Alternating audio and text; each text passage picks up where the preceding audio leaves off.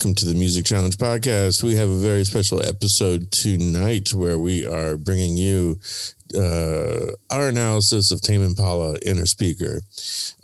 So let's say hi to the panel tonight. We are Robless, that is to say without Rob. Perhaps I should have mentioned that last, but whatever. So in any case, Kevin, how you doing tonight? I'm doing all right. How about yourself?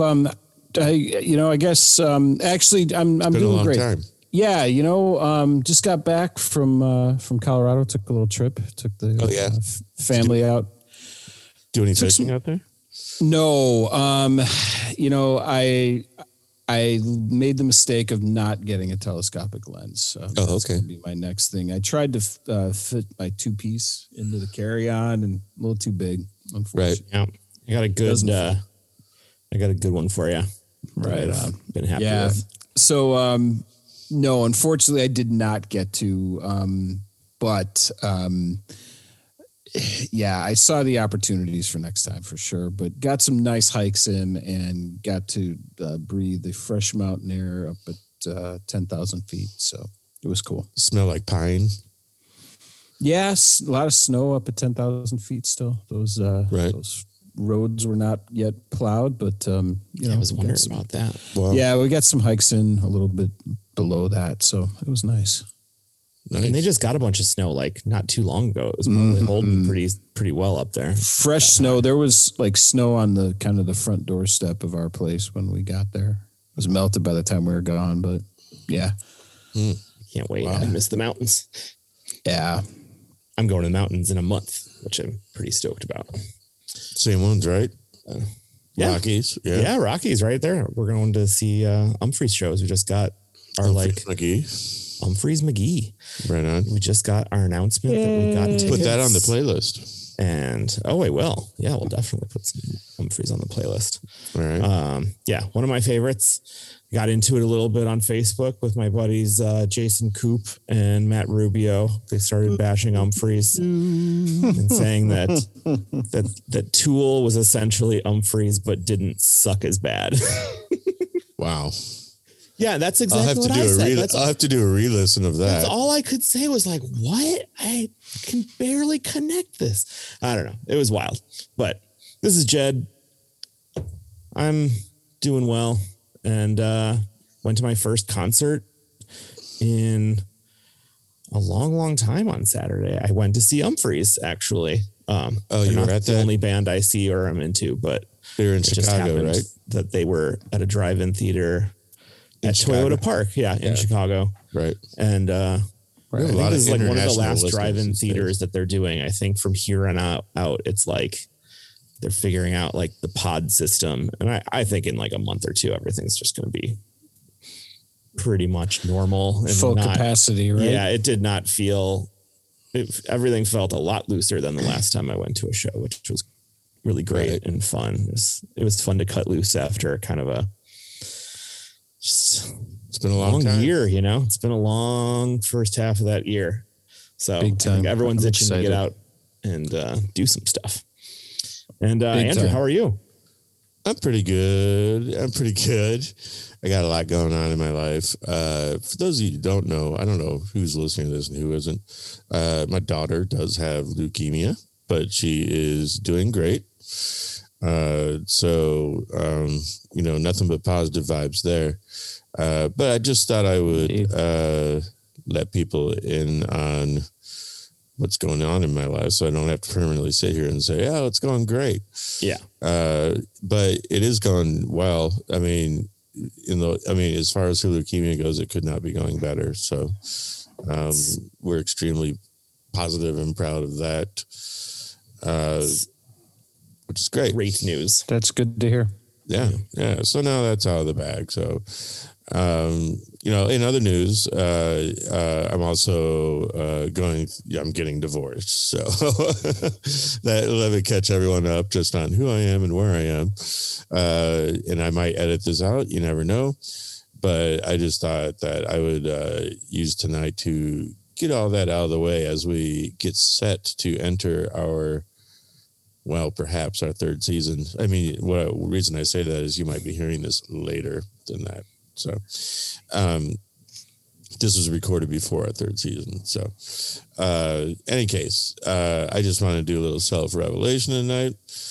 And maybe I'll start doing therapy over the microphone to our fans. But I love that. Oh, they will love that. Isn't that what we're doing right now? That's what I'm doing. They start emoting over the Dr. Drew. They call me Dr. Drew. No, I think that's going to help. I'm glad you let everyone in on your little inner sanctum. Thanks, there, other than us, because we've known all that for a long time, but it's got to be a little freeing to. It is, because I hope to be able to converse more on the podcast. And when you're holding back on, as we learned in the Wall episode, when you're holding back on something, you're holding back on everything. So just try to, I don't know, free it up. So beyond that, I've been going fishing a bit. Caught myself a whale with Jed last week or two. Yep. Yeah, you did. Biggest of the season so far, for sure. It was about 12 inches long and probably weighed about 4 pounds. Heck yeah. Fatter than a football. No, it was probably 1.5 pounds. I will say it had moderate girth for a 12, 13 incher. But, it was bigger than the crappie that I grabbed, for sure. Yeah, it's crappie are smaller fish. That's for sure. Crappie, for sure. So, I think we mentioned this. Can you guys hear the cars outside my house right now? But are they singing "Let's Go"? They having a concert in the parking lot? Oh, that would be awesome. Go Kasich in your parking lot? You guys realize I actually have a soft spot for the Cars, but you're lucky I didn't choose a Cars album for season 3. But in any case, listening to, I've listened to my Pandora station like a motherfucker, and that always means lots of punk, always means lots of OCs, King Gizzard, Buzzcocks, Kinks, all types of my fresh medley of tunes that I dig into when I get into my everyone's got a personalized, curated. I'm going to turn my buzzer off in case people are texting me right now. Curated Pandora station. So everyone's got one. And that was mine. Actually, what's happening right now is a showmate is actually texting me. And flexing. He's straight flexing right now. Oh, that's right. I see.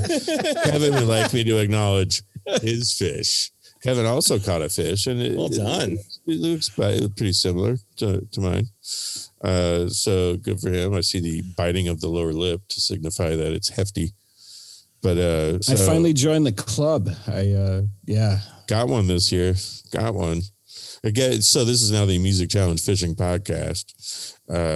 In case anyone's wondering, but we're just joshing. We're talking about actually tonight. Rob's not with us, which is too bad because he's a big fan of this album. But we are talking about Tame Impala. It's hard to know how to say that. It's not Tame Impala's Innerspeaker, because Tame Impala is basically one dude. So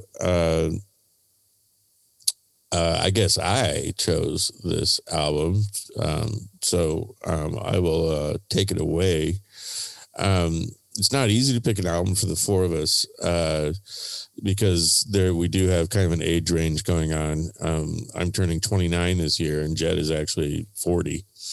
By 29, yeah. Is it your 29th, 21st birthday? Yeah, the big 50, 29-year-old birthday. So we do have kind of a span. We all kind of got into music differently, meaning older brothers and not older brothers. And so like the overlap, but that's one of the reasons why that's one of our chemistry. We've got some solid overlap too, though. Yeah, it's only, 9-10 years? Yeah, 9-10 years. We do have some solid overlap, and we also, one thing is the diversity is pretty huge too. So Kevin's more my age, Rob is more Kevin's age. kind of. Actually, you might be closer to Jed. That would hurt me hard. So I came up with it 2010's Tame Impala Innerspeaker, which is somewhat in modernity, even though it's not in Jed's wheelhouse. And Kevin and I are pretty familiar with it. Well, I'm just saying you weren't familiar with it. I was not familiar with it. The first time I heard of Tame Impala was from you guys, from the podcast. And I was previously familiar with the artist that did the cover art on the album prior to knowing that album. Lars. Wow. Yeah, I don't know his name. What is it? Podhajski. Oh yeah, Podhajski. Leaf Podhajski. Oh yeah. Sure. Podhajski. Sure. Podhajski. Yeah. Actually, I think Leif, I believe is how you would. Leif. Yeah, that's like a Viking. Yes. Could only assume that it would be like a Viking. Well, horns and all. Yeah. Yes. So, in any case, the artwork of this album is mysteriously similar to Uma Guma. It was designed by Trey Parker. I knew I'd do that. All right. There's $1 in the bucket. Trey is like really. He's got a lot of irons and a lot of fires. Cartman. Yeah. So I'm a giant South Park fan, so I'll make the Kevin Parker, Trey Parker exchange more than once. But so it kind of looks like the Uma Guma album cover, to tell you the truth. We'll get more to that in a little bit. So how else did you know this dude? Me? Yeah. The album cover artist. Oh, just I went just familiar with a lot of art stuff. So like, you own non-fungible I do not own NFTs of his right now. No, I own several of his NFTs. Not with Ethereum. No. But of course, I still was asking how, but that's fine. And I don't really know, like just familiarity with like he's got some books, and I think he's done some other like graphic artist. It's done a bunch of stuff. And I think I actually saw an image like the front cover of this album and kind of like searched it, and then because I was trying to source it, and there's actually another artist that I thought it was. That's why I had come across him, but it happened years ago. So and then like I just never put the CD in. I got weary if I even saw it. I think I actually saw it on a poster. Right. And then was like, oh, it's actually the hills of North Carolina, to tell you and the then truth. Completely ignored the album, which is too bad. I wish I had heard it a long time ago. Sure. So what were your first impressions of the album, Chad? First impressions. It struck me. I started listening to it earlier when you guys, like, just from like hanging out with you guys. I guess we've mentioned it a few times on the podcast. Yeah, it's come up, and I've put it on a couple times, and but never sat down and really like absorbed it. And I'm embarrassed to say I had completely forgotten that it is one guy, right? It's Kevin Park. Like he does the recording of the songs, and he transfers the songs to bands to his band. Well, the band varies tour by tour, right? Tour by tour, but and that explains a lot. And I kind of struggled like working through it, and I tend to do that a lot with psychedelic albums. Like it takes a little work for me to kind of like look at it right and like in the right realm or in the kind of in the right way. And so like the first time I listened to it, a week and a half ago or whatever, straight through, I was like, okay, next time I'm going to listen to it on headphones. So I did that and tried to change it up, like where I was listening to it, where I would, working through it. Cause tempo wise, there's a little bit of tedium for me. Like it's very just like the same. I like a little bit more. Okay, we'll talk about that more later, actually, because I noticed that myself. And but I was listening to it today, and I had like yesterday I had a little taste and like listened to maybe like a third of it, and was starting to get into it. I picked out a few like spots where I was catching kind of these glimpses of stuff that I like. Like what? There's a moment in Alter Ego. I don't know that one. I didn't write down the timing, but there was don't worry about it. There was a great spot in it that just, there was a change in it for me that really struck and was just like right there.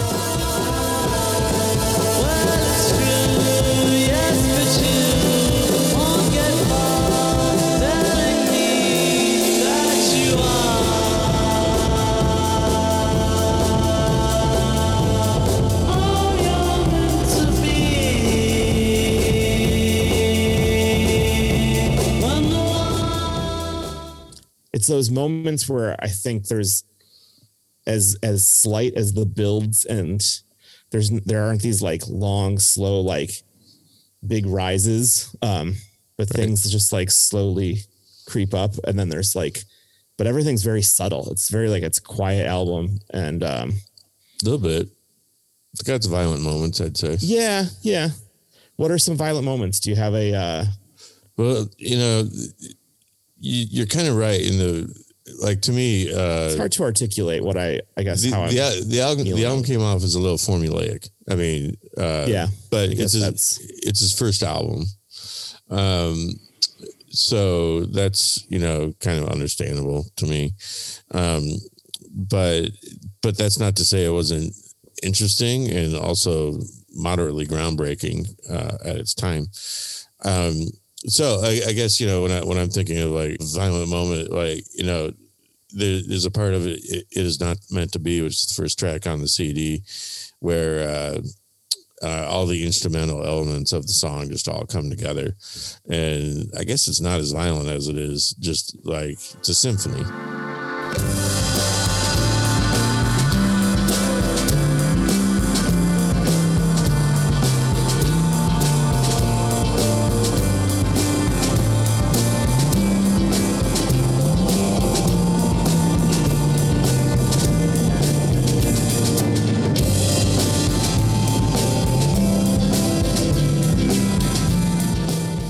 And the fact is that, it's kind of like Prince. It's kind of like Prince in a couple ways, if you really want to know the truth. First of all, it's very sensual type music, in my opinion. I mean, these are love songs, right? And second of, Prince also records all the instruments by himself in the studio for the most part, or when he wants to. Purple Rain was basically him, and the Revolution was on 2 or 3 tracks. He played every other goddamn instrument on that album. So for people who don't know, Kevin Parker does the recording of the albums on his own. And then it's transferred to a live deal. Did we already explain that? I think so. Yeah. Kevin, go ahead, man. Yeah. I mean, I saw them on this tour at the Metro, actually. Right. Yeah. Cool.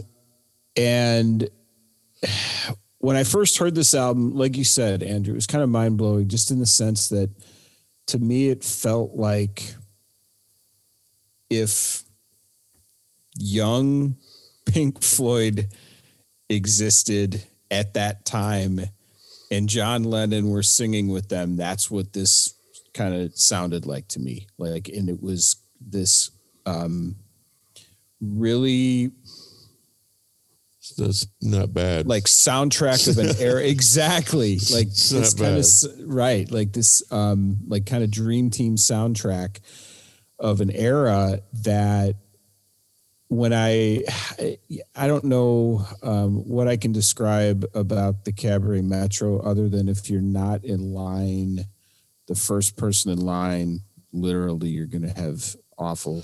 There's about one good place to stand in the Cabaret Metro. Otherwise, and I wasn't at it. Otherwise, you're behind a pole or something. And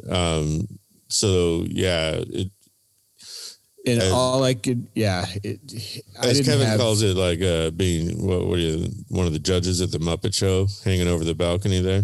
Exactly. If you're not doing that, all you can do is hear it. And the thing that at the time it sounded, I felt like I was at a Pink Floyd show, at a young Pink Floyd show.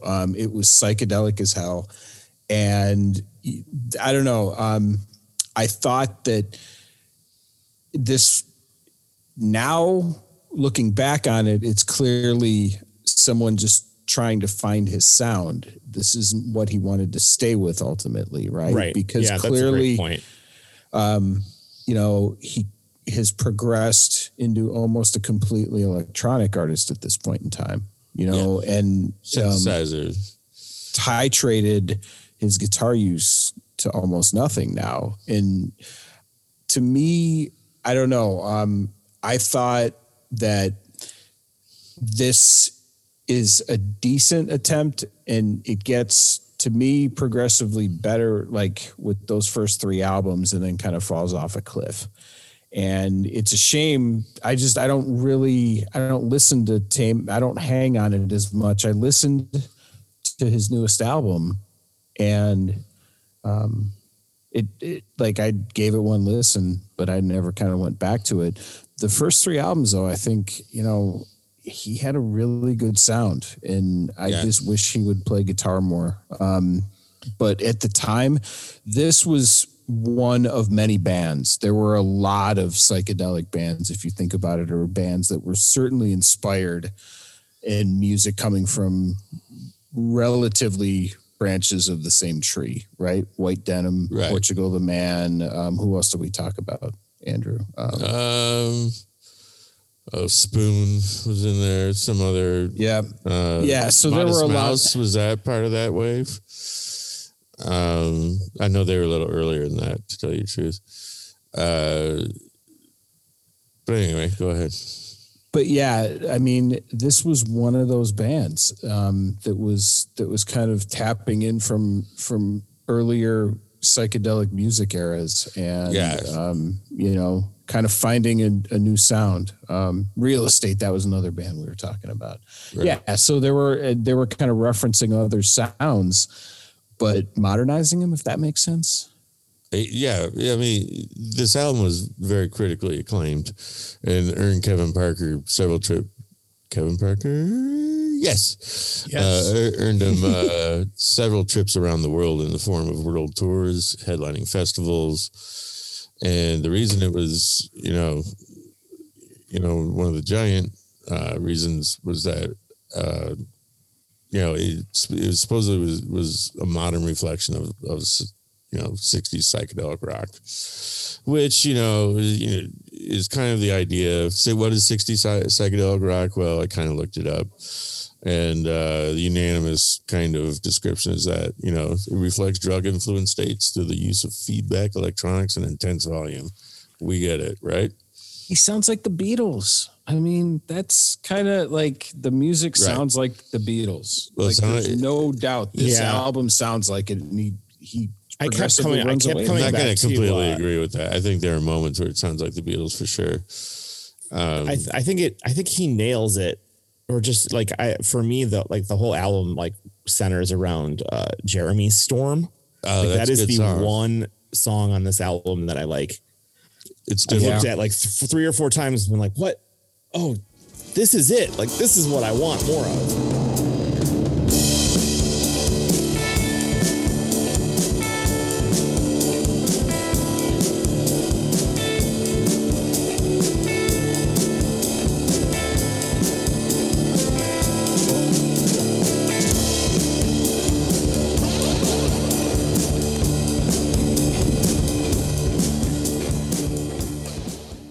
And I think that is probably what he steered away from more, right? With like, there's a lot of guitar on that, and it's kind of rocking, and like, it kind of turns. I mean, I guess there is. I respect that though. Like, there's plenty of rock music out there. Like, if you're an artist that's really dedicated to like finding something. Yeah, dude's headline festivals, you know what I mean? It's hard to argue with his career path. You know, he clearly made the right choices, but this was a great start for him for sure. You know, obviously not what he sounds like as much today, but still a fun listen overall. And I agree with Jeremy Storm that for sure belongs on the playlist. Right on. Nice. What'd you say, Judd? I don't know. I spaced it. All right. Well, I tell you what, why don't we take a break here on the Music Challenge podcast, and what song should we go out on? Kevin? I think we should go out on Solitude is Bliss. Yeah. Solitude is Bliss. It's a beautiful song. So we'll go out on that. We'll be back in just a minute. Smoke 'em if you got 'em, and check out in a few. See ya.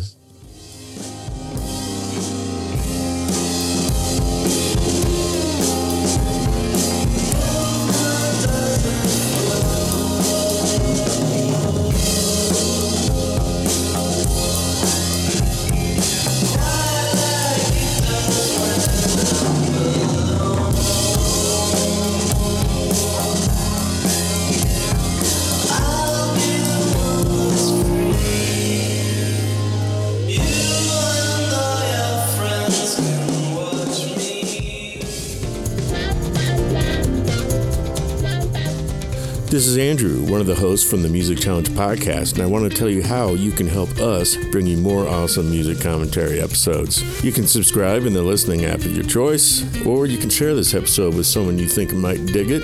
Please leave a rating and review for us on the listening app of your choice, or you can get in touch with us at musicchallengepod@gmail.com, or check us out on Facebook. Just search Music Challenge Pod and like us to follow us. We hope you enjoy the Music Challenge podcast, and thanks for listening.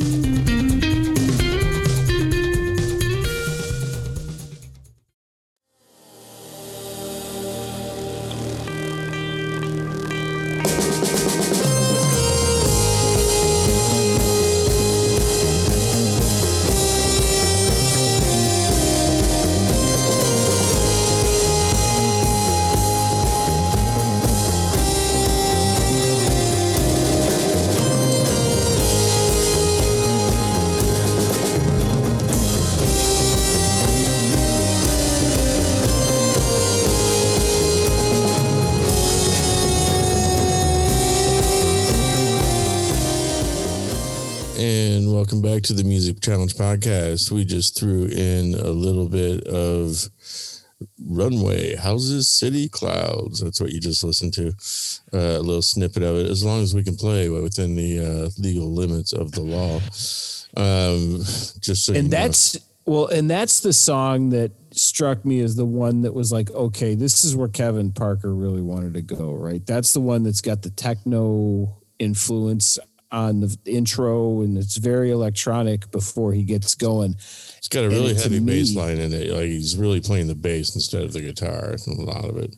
And all of that electronic stuff that starts off the song just kind of called to me as like, okay, this is where he was headed. You know, he hadn't gotten there yet, but he had some of those elements crept in a really interesting way that didn't necessarily show itself upon the first listen, but considering where he's at now, right, that was the song to me that most sounded like the current version of him, if that makes sense. Yeah. Right. Developing his direction.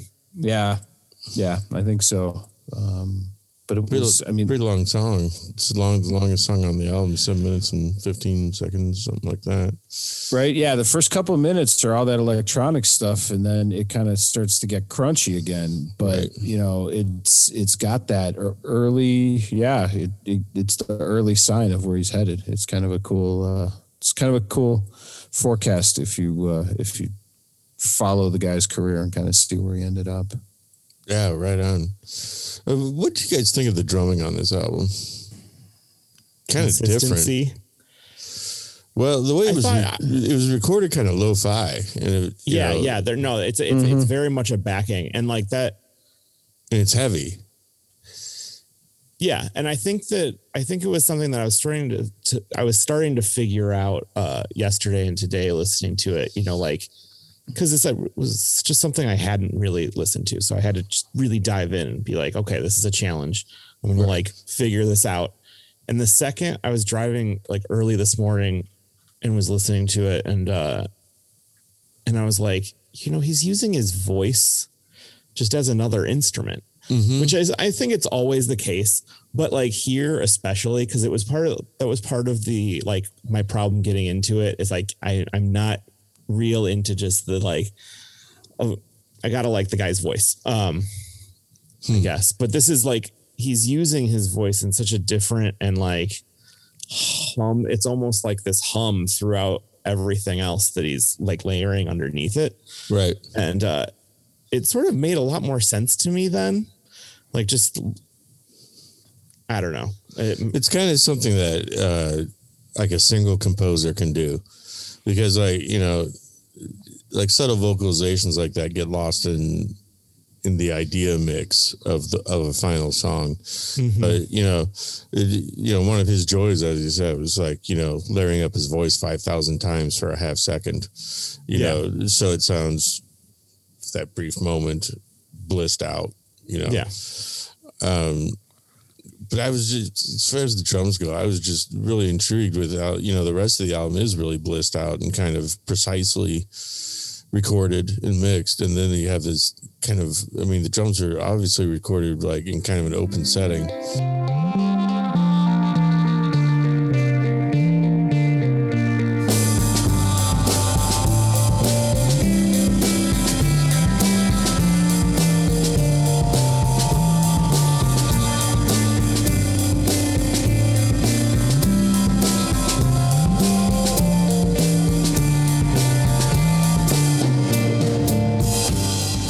The second they kick in, you can hear it. It's almost got a background hiss to it, like, you know, it's so not crisp, but I think that's endearing, while the rest of the album is reverbed out and blissed out. As I said, you know, the drums are very flat and loud in the mix, for that matter. That was my personal opinion. Go ahead. Yeah, it feels like a nod to that kind of old psychedelic sound to me, you know, where drums weren't mic'd as well back for a lot of those albums, right? And so he lists one of his influences as Cream, which would be Ginger Baker, which I gotta admit sounds a lot like these drums, kind of, from what I know about Ginger Baker. Makes sense. Other influences, Jefferson Airplane. And you know, there's got to be some Grateful Dead in there. If you went to Jefferson Airplane, then you definitely went to the Grateful Dead. Blue Cheer, which is another psychedelic San Francisco type thing. They have a pretty big single that we'd all know that I can't think of. My Bloody Valentine. Anyone? Yeah. You know, for me in college. Yeah, I tried to get into that album. It was just kind of a wall of noise, and I understand that people like that wall of noise, so I have a lot of respect for that album, but I still have not been able to wrap my head around it. But I get that a lot of people like it. Yeah, it kind of did what it did for the first time, which was the layering of the guitars that influenced even One Trey Anastasio. And you know, Pink Floyd, you know, I guess he loves lo-fi music and the lo-fi studio type effects, as we've kind of discussed. There's some kind of choppy editing on this album too, which, you know, he obviously left in for whatever performance reason. Electronic music, obviously, as Kevin said, even more evident in his later albums, and Pink Floyd, which Kevin went into extensively. So yeah, I mean, Kevin nailed it down to Pink Floyd and John Lennon ganging up and doing a jam. And yes, it does have exactly the kind of 60. That's the idea. It's it's kind of a modern take on a 60s psychedelic garage, whatever. Yeah, and all of those, I mean, you think about all of those bands, all from Australia and New Zealand, and just that part of the world now that just kind of owe their debt of gratitude to him making that music cool again, especially that music from that part of the world. Yeah, he definitely jump-started cool again, right? And so in a lot of ways, he brought credence back to that. And so, although he didn't himself stay there, the fact that all these other bands sprung up is such a really cool offspring of this album, right? And the first few albums, you know, like I said, up until like Elephant, I mean, right? Like he got kind of like super popular after that. And then, you know, if they're going to offer you a headlining gig at Coachella, you know, keep doing that, whatever, it works, you know, right. I mean, why stop? Right. You know, you don't need to impress me and my 12 friends or whatever who are listening to our podcast. Hopefully it's more than that, but you know what I'm saying? Like, he's selling out Coachella, for Christ's sake. So God bless him. And, you know, the legacy that he left, really, when I think about it, and it's kind of cool that I'm really now coming to this realization. I didn't really think about it until we started talking about all of these other bands, and you know, they're really they really owe a debt of gratitude to like him and this album. You know, he had that EP that was, I think, a little bit before this that had Desire Be Desire Go on it, and you know, when you think about that song, wow, it's fantastic. Right.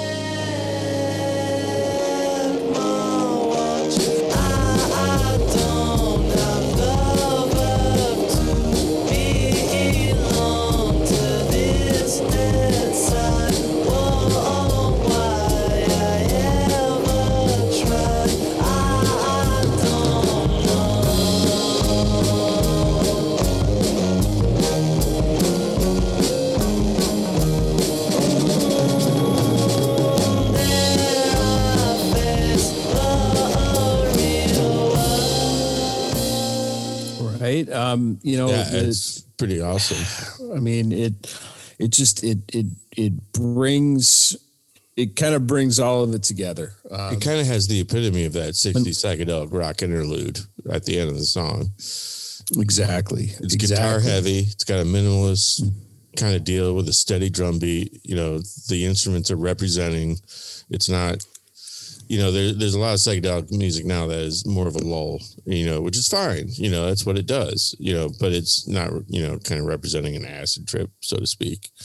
But, you know, it's using the feedback, all that other volume, and, you know, just kicking it. So all of these bands. Well, I mean, if you know, the Kimono Drag Queens, yeah, I would say is probably one of the albums that would be like kind of the modern day, you know, stepchild of the Tame Impala legacy, coming out of that part of the globe.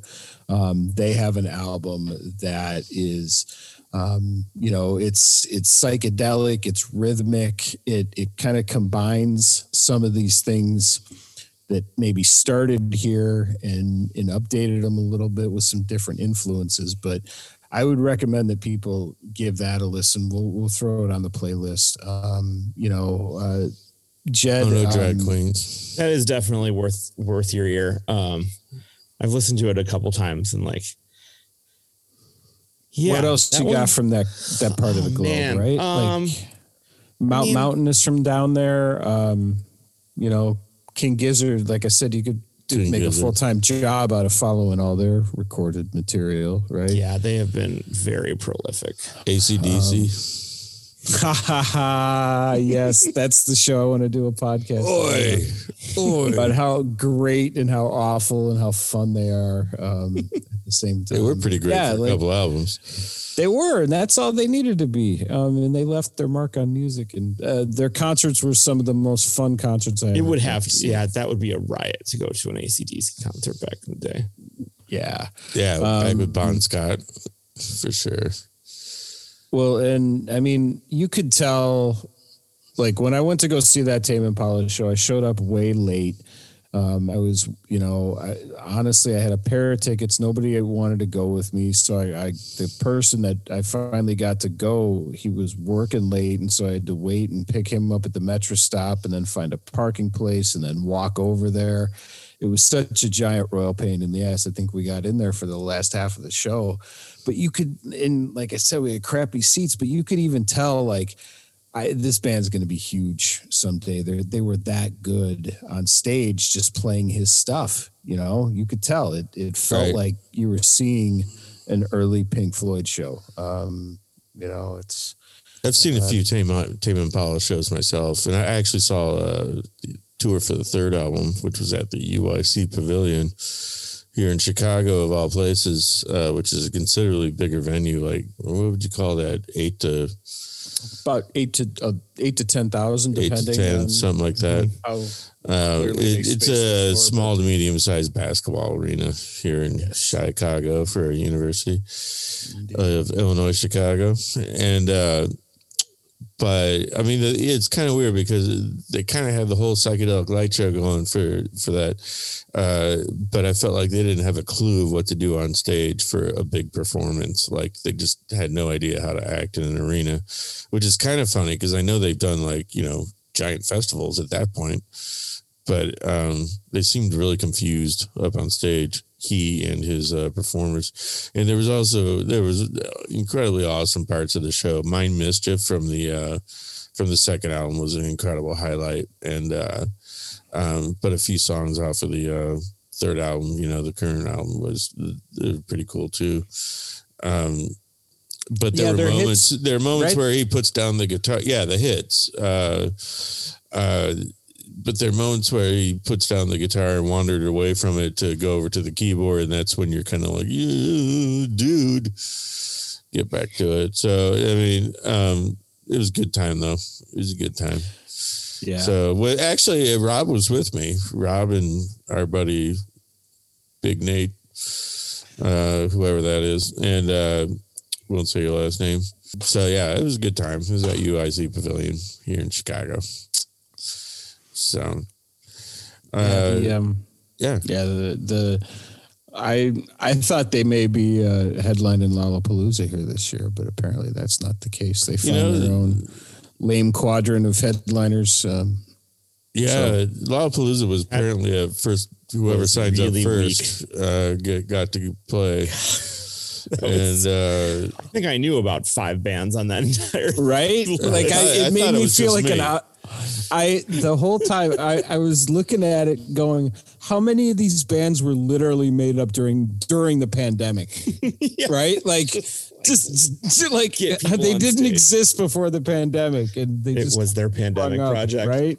Yeah. I mean, I don't know. It made me feel like an out of touch dad, which I'm, you know, I kind of am on some level. But for Christ's sake, you know, that I recognize very few of those bands and liked even fewer of them. I can guarantee you my nephew is going just for Post Malone. I can't tell you how relieved I am that Billie Eilish is not there. She's headlining Governor's Ball Fest one night, and I thought for sure she'd be doing Lollapalooza, and I'd have to take that would have made sense, yeah. Oh, I'm so grateful. I'd much rather go to the United Center and take her to that, or up to Milwaukee or somewhere. Oh yeah, you know, like I mean, I would say for me, Lollapalooza is a special situation where that's not on the table, but that's just me. Well, I mean, let's put it this way. I am committed to taking my daughter to see Billie Eilish live. I believe in live music as a spiritual healing force. My daughter has been locked inside of her bedroom for the past year. I don't care how many people will be present. I'm going to take her to go see Billie. One way or the other, we'll make it happen. And I'm just so grateful that I don't have to go to Lollapalooza to do it because of all my there you go. There you go. I'm so incredibly grateful. And if there were even what's the 3 other bands. Well, that's the thing. I mean, there's no other bands. Like, there's a couple of them I recognize. Even the ones that I like, I've already seen, and I wouldn't need to see them there on a huge, like, hassle to see them there. No. Yeah, it's just I never want to have to go do that. Like, no. It's hot and gross. It's not The thing is, you don't have to go do it. That's the thing. I mean, oh yeah, you don't. Oh yeah. I mean, it's they apparently. I was reading something the other day that like 80 to 83% of the attendees are from out of town. They're not even from Chicago, because everybody from Chicago looks at it and is like, "Yeah, I'm not doing that." No, they serve a lot of deep dish pizza there. I mean, good Lord, I'm so grateful, because if you think about it, all of those all the bands playing on those shows have radius clauses, right? So they're not playing any Chicago clubs, all the down list bands, screw the headliners, whatever. They're going to play the big stuff anyway. But those down list bands, I'm just grateful I don't recognize any of them because I don't care if they have radius clauses. You know, all the bands we want to see, they're not going anywhere near places like that. So we can actually see them hopefully this summer and this fall. On real tours. Right? On real proper tours or, you know, like great outdoor experiences. I think there's going to be a lot more self-curated things in the midst, at least for a little while. Hopefully more. Because this is certainly an opportunity to do things a little bit differently. And it feels like they're just jumping into the same crap with way more dollars to do so now. I wonder how much you actually make playing Lollapalooza. My guess is not much, to tell you the truth, but you know. Oh no, I feel like from all but like the top line, you're just playing for exposure. Top two lines maybe. Yeah. I mean, I you know, enough to cover your expenses for the band and pay off your management. But, you know, like my Morning Jacket tickets were like, you know, they're like $200 for like a floor seat at the auditorium. And, you know, I'd like to see him one of those 3 shows. I saw him open. Was it for Bob Dylan? I think it was for Bob Dylan, like several years ago. Yeah. Outside somewhere. It was wild. Oh, one of those, was that at Toyota Park? Wilco and Bob Weir. Yeah, we were like 3rd or 4th row. Yeah, it was wild. Americana Rama or something like that. Yeah, I think that sounds familiar. Our friends had tickets, so like I didn't even know what it was until we like showed up. I was like, oh, sweet. This is gonna be awesome. Yeah, right. We missed that one. Well, why don't we wrap it up for the Music Challenge podcast for this episode? And once again, I'll give our little opinions on Tame Impala, Innerspeaker. Go check it out and have a good time with it. And take it easy, and we'll talk to you in season 3. Bye, y'all. Bye, y'all. Good one.